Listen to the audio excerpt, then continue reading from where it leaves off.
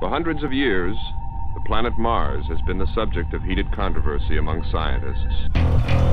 Falcon Heavy is configured for flight. Tango Delta nominal. 5, 4, 3, 2, main engine start, 0, and liftoff of the Delta rocket with Opportunity. When you look at a planet as one little tiny dot in space, it really isn't representative of what's going on the planet. It's a stretch goal that is so audacious. We are one world, and that we are more connected than we give ourselves credit for a lot of the time. Hello, welcome to We Martians. I'm your host, Jake Robbins. Well, Martians, it's spring, and everyone knows that can only mean one thing. It's time for the Lunar and Planetary Science Conference. Okay, so maybe that means more than one thing to you, but if you're a big geek like me, you really look forward to this time of year. LPSC is the biggest planetary science conference in the world, and I look forward to it every year as a way to keep tabs on what's happening in Mars science and the missions exploring Mars today. Now, having a conference in March during a global pandemic means two things.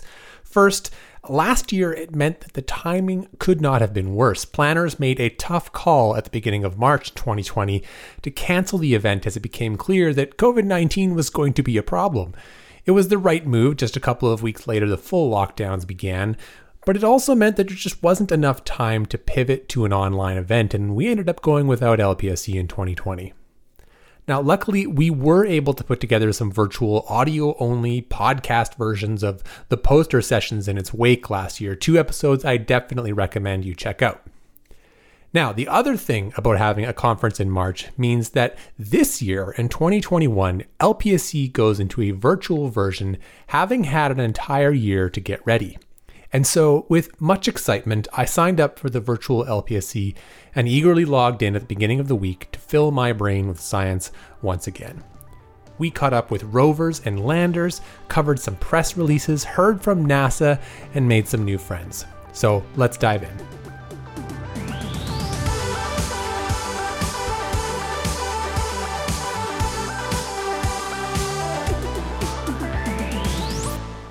Getting updates on the ongoing surface missions of our favorite robotic explorers always is a highlight for me at LPSC, and this year was no exception. And while NASA's 2est new missions, InSight and Perseverance, got a lot of limelight, Curiosity's results did not disappoint either. Curiosity has spent more than the last 2 years exploring an area in Gale Crater called Glen Torridon. It's a clay-rich area nestled between the higher Vera Rubin Ridge and Greenhue Pediment. We previewed this phase of the mission in March 2019 with Kristen Bennett back in episode 55. We're showing up at this area that from orbit, it has some really strong signatures that show clay minerals. And so that's one of the reasons why we went to this place, to Gale Crater in general, is just to go look for these clay minerals that indicate water. And so that's why this is such a big deal, as we're coming off of this ridge unit, Vera Rubin Ridge, and starting to come into this other place that from orbit looks different than what we've been seeing so far. Glen Torridon was remarkable because of the presence of these tiny round pebbles everywhere. This smooth unit that we're driving in is just really flat with all of these little pebbles, and that looks smooth from orbit because the pebbles are below the resolution of HiRISE, and so it looks like a smooth flat surface, and it's just made up of all of these pebbles that are really easy to drive on, apparently. Fast forward to now, and Glen Torridon is behind us, but the interpretations of the data are happening in full force, and one scientist has been looking very closely at these pebbles. Hi, my name is Sabrina Khan. I'm an undergraduate senior at MIT studying planetary science and aerospace engineering. And my research over the last year or so has focused on Martian sedimentology and geomorphology. Sabrina's work involved studying these pebbles, or clasts as they're called, in pretty great detail. You know, there are a few ways I guess you can go about looking at the pebbles in Glen Torridon, but the probably most straightforward thing you can do is just to measure all of the clasts that we have images of from the rover. And, you know, it's a very time-consuming task. Automating it, I think, is a little difficult because, you know, the clasts are very similar tones. They're really small. They're, on the order of millimeter scale. They're embedded in the soil, and sometimes they're just so densely packed, that they're sitting next to one another and on top of one another. So ultimately, what you need to do is trace each pebble individually until you have a large enough sample set to begin doing some meaningful analysis. But once you have that sample set, you can start teasing out some relationships between the class and their measurements. Are some of them rounder than the others? Perhaps some of them are flatter or have rougher textures. And if you're able to identify enough trends, then you can establish what we call a class type in this piece, at least, which is, it's a type that has a particular set of characteristics that make it unique from the rest. And that's kind of our starting point for this analysis. Studying clasts like this has a history in Mars exploration, and Sabrina leveraged a couple different instruments on Curiosity to get it done. So we use a combination of different cameras because looking at class can be a little difficult because it's not generally the focus of the analysis. Normally you're looking at bedrock, which tends to be the more reliable source of information about a region. But what's really cool is that for the Spirit and Opportunity rovers, there was a class analysis campaign. And so the person who did that, Eileen Yingst, kind of brought the spirit of that work to Curiosity. And so she had what she called a class analysis campaign using the Mastcam camera. So Mastcam, which is the two cameras that are sitting on top of the, head of the MSL Curiosity rover, they kind of orient themselves into a specific position at about the same time of day, around noon or afternoon on Mars. And they look down at the ground and take an image of the class. And because there's so much consistency across all of the images, you can actually make some good, consistent measurements and observations from them. But we also do use another camera called MARDI, which sits right at the bottom of the rover, kind of in the belly of the rover, and looks directly down. The resolution tends to be a little bit worse because it's a navigational camera, but we can still use that because it looks directly down at the pebbles. MARDI wasn't originally a science instrument at all. It stands for Mars Descent Imager, and it took photos from the air as Curiosity descended to the ground on landing day way back in 2012. Located on the belly of the rover, it now faces the ground underneath it. Its focal length isn't ideal for photographing the rocks below, but scientists have found a way to make it work. And what's actually really interesting about MARDI is that after it landed, they were able to calibrate it so that you could actually use it to take better, more accurate images with higher resolution, or higher, I don't want to say resolution, but I guess you could do the analysis that was a little more accurate and take better measurements from that data. It is a really cool camera in that way. So after all this work measuring pebbles, what makes one different from the other? So a lot of the differences tend to be in the shape and size. We see that some class might be 25 millimeters and others will be 2 to 10 millimeters. So that's one of the bigger differences that we see, and that kind of was important later on when we were doing this work. But another one of the big ones is angularity and roundness. That's a really strong indicator of erosion and erosion rates. So if it's a river environment, or if you're in an environment with a lot of wind abrasion, then if you start off with an angular class, over time, it's going to become less and less angular and more round. So that was something that we started off by looking at and seeing, which class have really high angularity, and what are some other characteristics associated with them, and what class have really low angularity, and what class tend to be associated with those. And we found that there were some class that were in specific locations around Glentordan that were kind of nice and blocky, and so somewhat of a high angularity, and they were very smooth, and other class which were really, really tiny, and they were really nicely rounded, really spherical, and those were in kind of different areas in Glentordan. And so those those kinds of distributional differences were important in kind of teasing out our understanding of what the kinds of erosion that the region faced. Having a big picture of the different sizes and shapes of pebbles across the region gives Sabrina a look into Glen Torridon's past. Yeah, so what was really cool is that after we kind of identified these different class types, we saw that if you map them out on the whole region of Glen Torridon, you see that some class types only appear in the northern section of Glen Torridon, for example, and some class types only appear in the southern half of Glen Torridon. And that observation alone is pretty useful because it tells us that, however these classes were laid down, it was happening in these kind of localized patches. And if you kind of look at these other types of class that we were looking at, one of which has these lamination features and another which is pitted and has some groove surfaces. Those all appear near ridges and hills that cross the landscape. And so the laminated features we suspect come from a particular unit of rock in Glen Torridon called the Knockvale Hill unit, which caps a lot of the ridges. So it kind of just sits on top of these ridges. And that relationship alone kind of tells us that a lot of these clasts are probably slowly breaking off the bedrock and sliding down into the basin.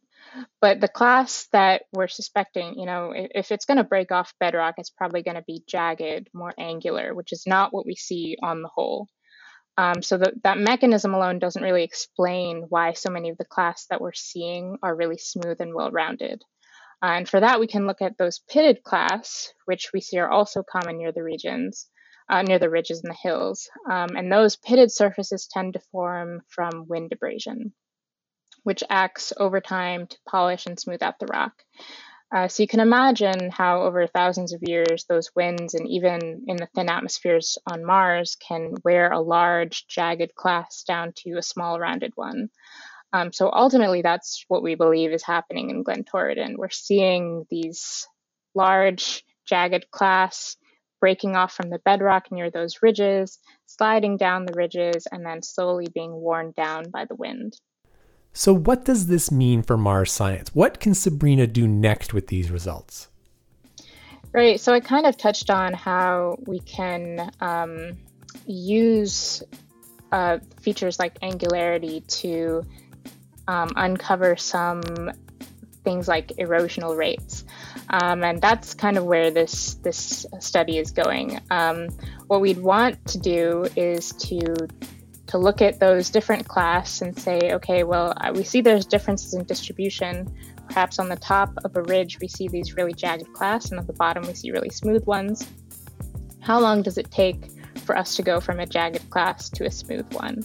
And if we can figure that out, we can figure out perhaps what the paleoenvironmental conditions were. Ancient Mars, what were the wind speeds like that allowed these clasts to form? So that's really what we're trying to touch on, is how can we reconstruct these ancient environments on Mars and understand Glen Torridon a little bit better.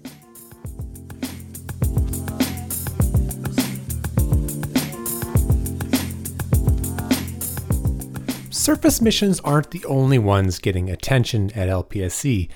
Mars orbiters do a lot of the heavy lifting when it comes to science, especially at Mars's poles, where we are not yet able to explore in great detail on the ground.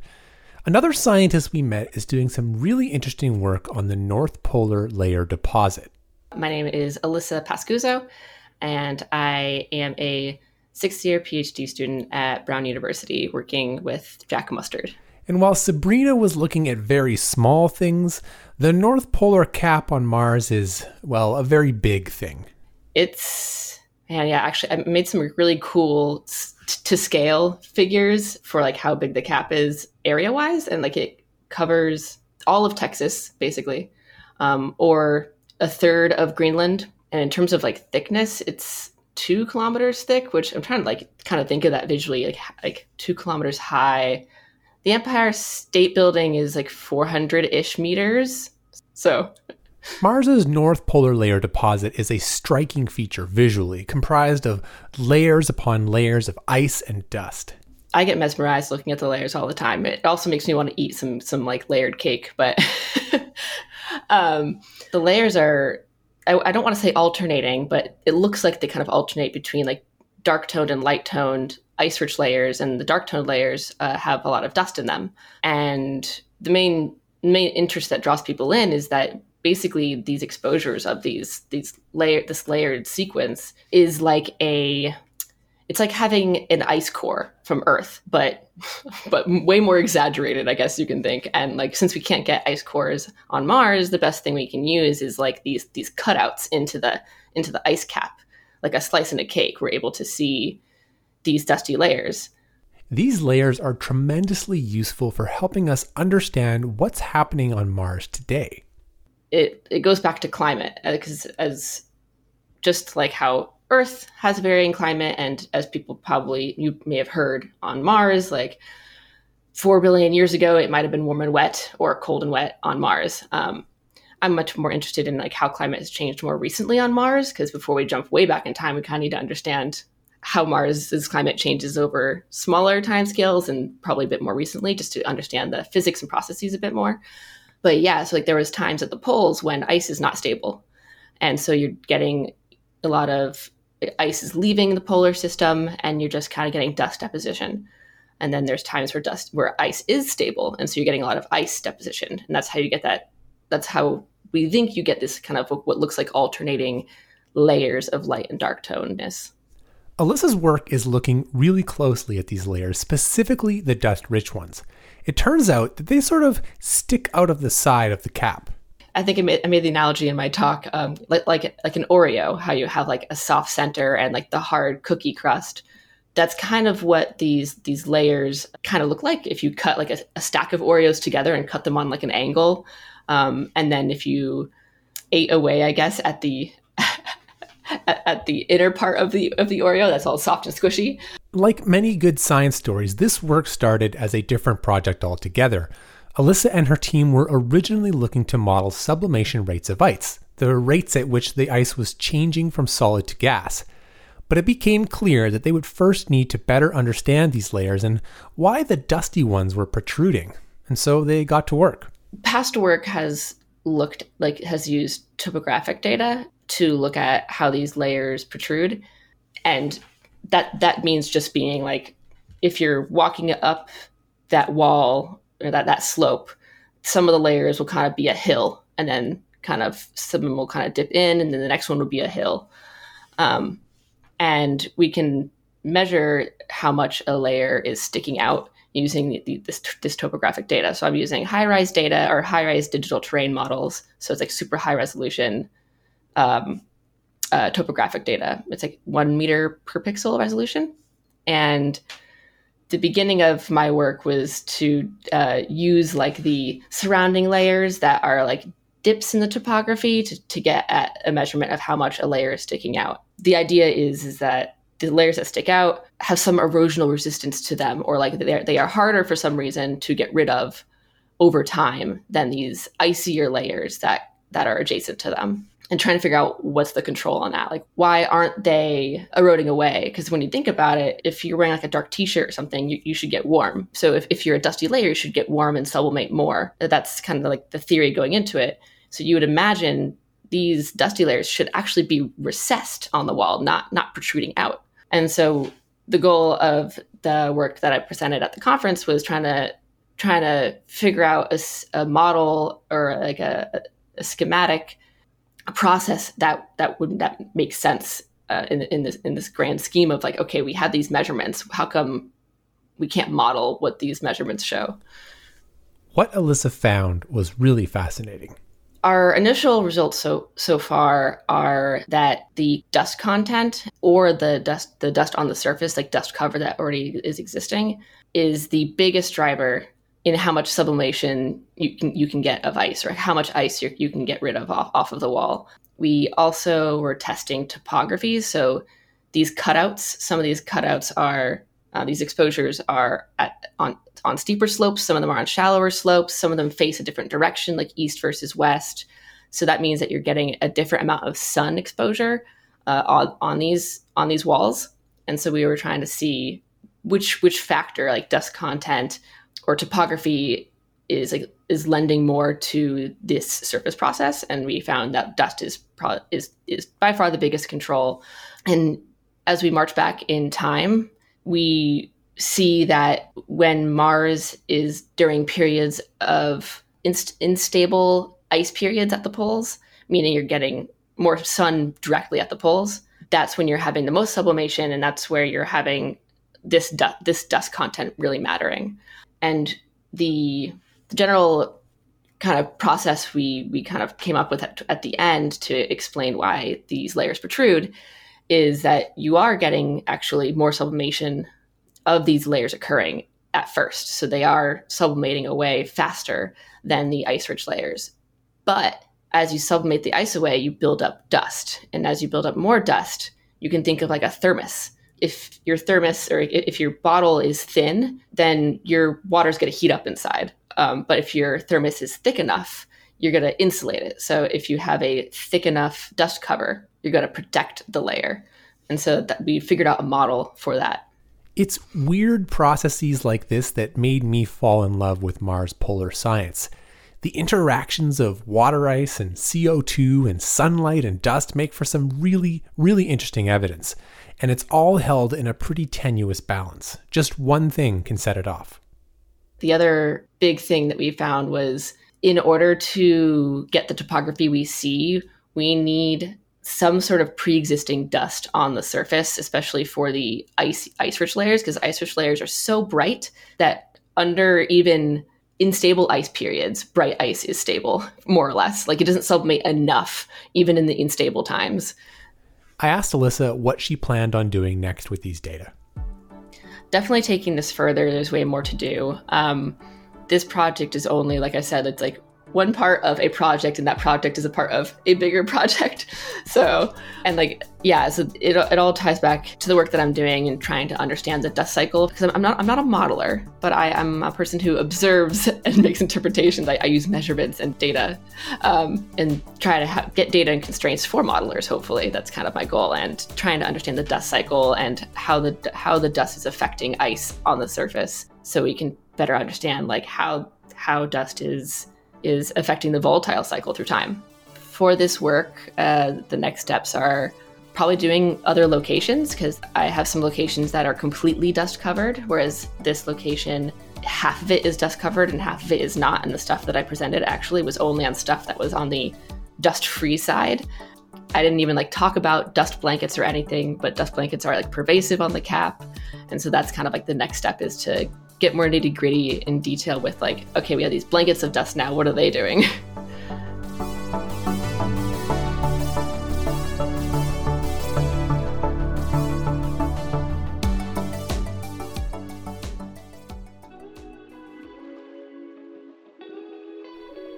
It's We Martians' 5th birthday, and we're celebrating. The Season 5 mission patch is here. Once again, showcasing the art of illustrator Beth Kerner, this patch features all 3 Mars missions that launched in 2020: Hope, Tianwen-1, and Perseverance.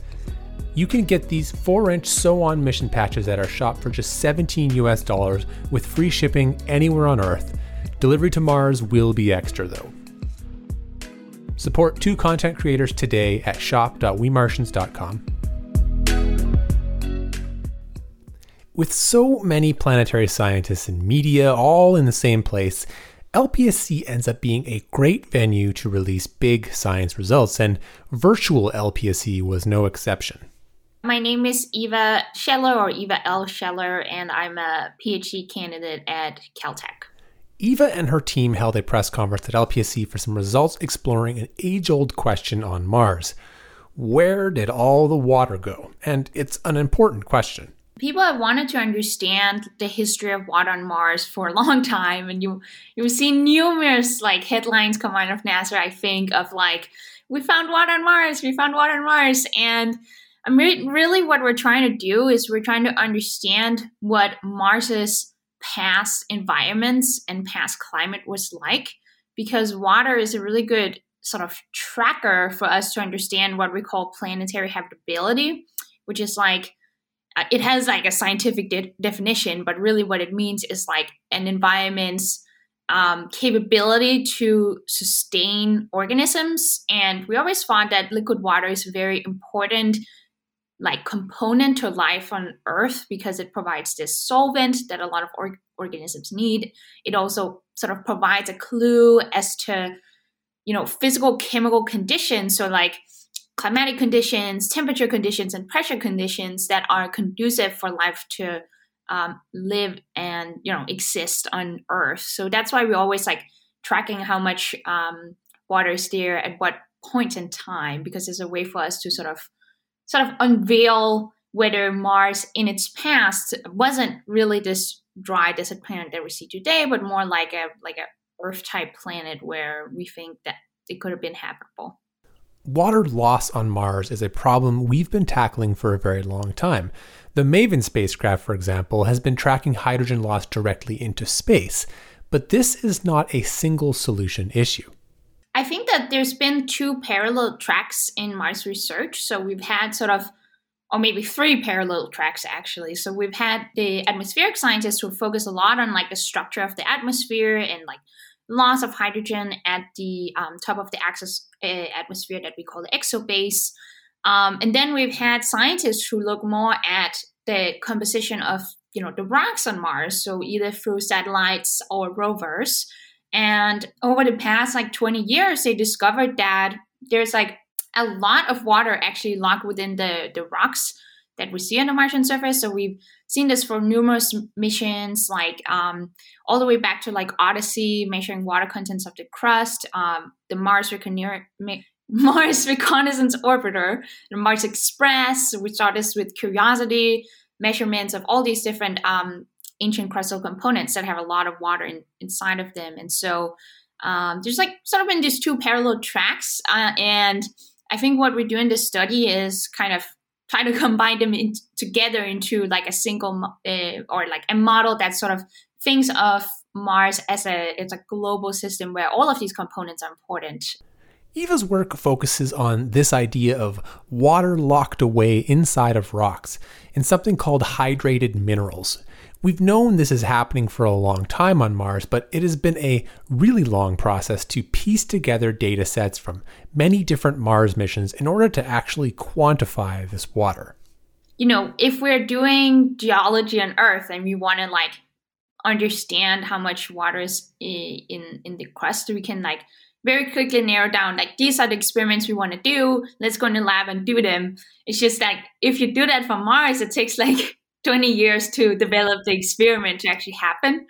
So we started off by seeing globally all these signatures of water and also measuring pretty well the water content of the crust. But we wanted to understand, there are different components that could be controlling what this water is, what is this water that we're measuring, right? And so that's where we wanted really detailed analyses that we got with, for example, the Mars Reconnaissance Orbiter that could measures in its pixel size is 18 by 18 meters. So for Mars, that's fairly good. And we could actually see, okay, this water is actually locked within a lot of different, what we call hydrated minerals. So the common one that I talk about when I say hydrated minerals is clay, because a lot of people understand what clay is, and it's actually the dominant water-bearing mineral on Mars. So we got that really good resolution, and then we got even better resolution when the Curiosity rover went there and also measured water contents really detailed in different rock samples with actually 2 of its instruments. So the first one was the sample analysis at Mars instrument that could basically take a rock and heat it and let the water out and measure how much water was in a rock. And it could actually also be done spectroscopically through this other method on the ChemCam. And so it's been building up different resolutions to the data set, if you can imagine that. So we feel it's not enough to just get this global map of water. We want to understand where is this water. So that's the next step, the Mars Reconnaissance Orbiter. And then we want to see, okay, what is it on the ground that's ground truthed? And that's the Curiosity rover. And then now we're at this point. And so what did Eva and her team learn? How much water is there trapped in these Martian rocks? Yeah, so there is quite a possible range of 1 order of magnitude. So we calculate that depending on, so if you look at all these data sets and you integrate them, there's a range in what the water weight percentages are in different parts of the crust. So they might range anywhere from 0.5 weight percent water to like even all the way up to maybe 6 weight percent water. And so if you take that weight percent and you also calculate approximately sort of the vertical structure of how you think that water is distributed, then you can calculate a volume of water, if you can imagine that. And so within the different ranges of this like 0.5 to, in our study we say, okay, let's be conservative and say, okay, maximum maybe 3 weight percent of water. It's based on like what the Curiosity rover has found, and we also vary what the potential depths are compared to what we found with our orbiters, because the orbiters find this like depth of the water in the crust to be between 5 to 10 kilometers. Then you get a possible range of 100 to 1,000 meter global equivalent layer. So global equivalent layer means if you covered the whole surface of Mars with 1 meter thick layer of water, that would be 1 meter global equivalent layer. So it's 100 to 1,000. And I've calculated that 1,000 meter global equivalent layer is the same as half of an Atlantic Ocean for the listeners who want to understand what does that mean. So that's a lot of water.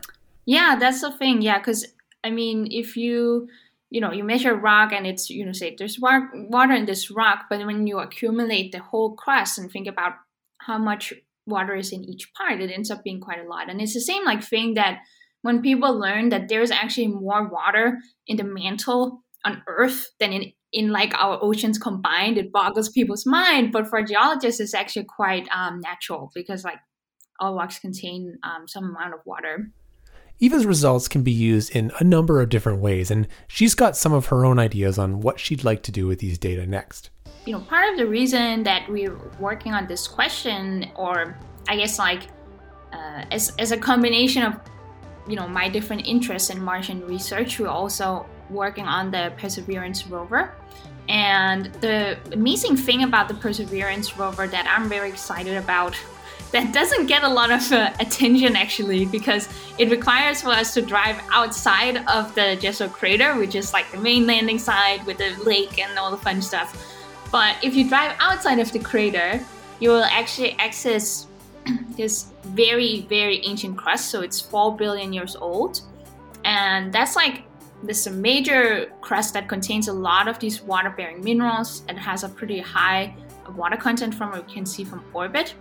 And it's always been a great mystery of like, what formed those water-bearing minerals. And ultimately, in a model like mine, once you understand that mechanism, you understand the full set of the complex reactions that allow the crust to sequester water. Because when I say sequestering water, I don't mean it just like the crust just sucks the water in like a sponge. I actually mean there's a set of really complex chemical reactions when rock and water interact with each other that happen for you to form these water-bearing minerals. And so with the Perseverance rover, we'll actually be able to study this in the field for the very first time with a rover. So that's super exciting to me. And so that will really help us put better constraints on some of these bounds that I've talked about in the model. And the very interesting thing, which is sort of the next step for me in my personal research, is that there is potentially also an effect on the climate that sequestering all of this water actually has that I want to investigate further. Yeah.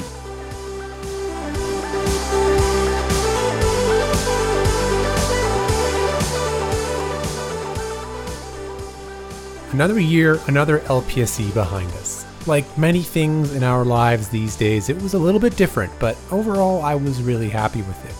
There's no way to make it perfect, but I think that there were some positive changes in this virtual format, and there may even be some good lessons to take into next year when it returns in person. I got to connect with some old friends, see some great science, and rekindle some of that feeling of community. It was also great to catch up with the robotic missions at Mars. If you'd like to hear more about the Perseverance rover, consider becoming a patron because I actually posted daily updates from this conference in the bonus audio feed. And if you're wondering where the Insight content is, don't worry, we have some dedicated episodes coming up soon to go over the results, which are still making that last leg of the publication process. And that's a wrap on LPSC 2021. So special thanks to Sabrina, Alyssa, and Eva for sharing their work with us today. I look forward to more from them in the future and their science. If you haven't checked out our shop lately, I wanted to just drop a quick reminder to take a look. I've been working hard to get a lot of new designs in there this year, now that I have more time to devote to the show. There are some cool shirts, stickers, mission patches, and more I think you'll like. Have a peek at shop.wemartians.com. All right, have a great week, and ad Aries. We Martians is an independent, listener-funded podcast created by me, Jake Robbins, in Vancouver, British Columbia. You can reach us at info@wemartians.com or on Twitter at we_Martians.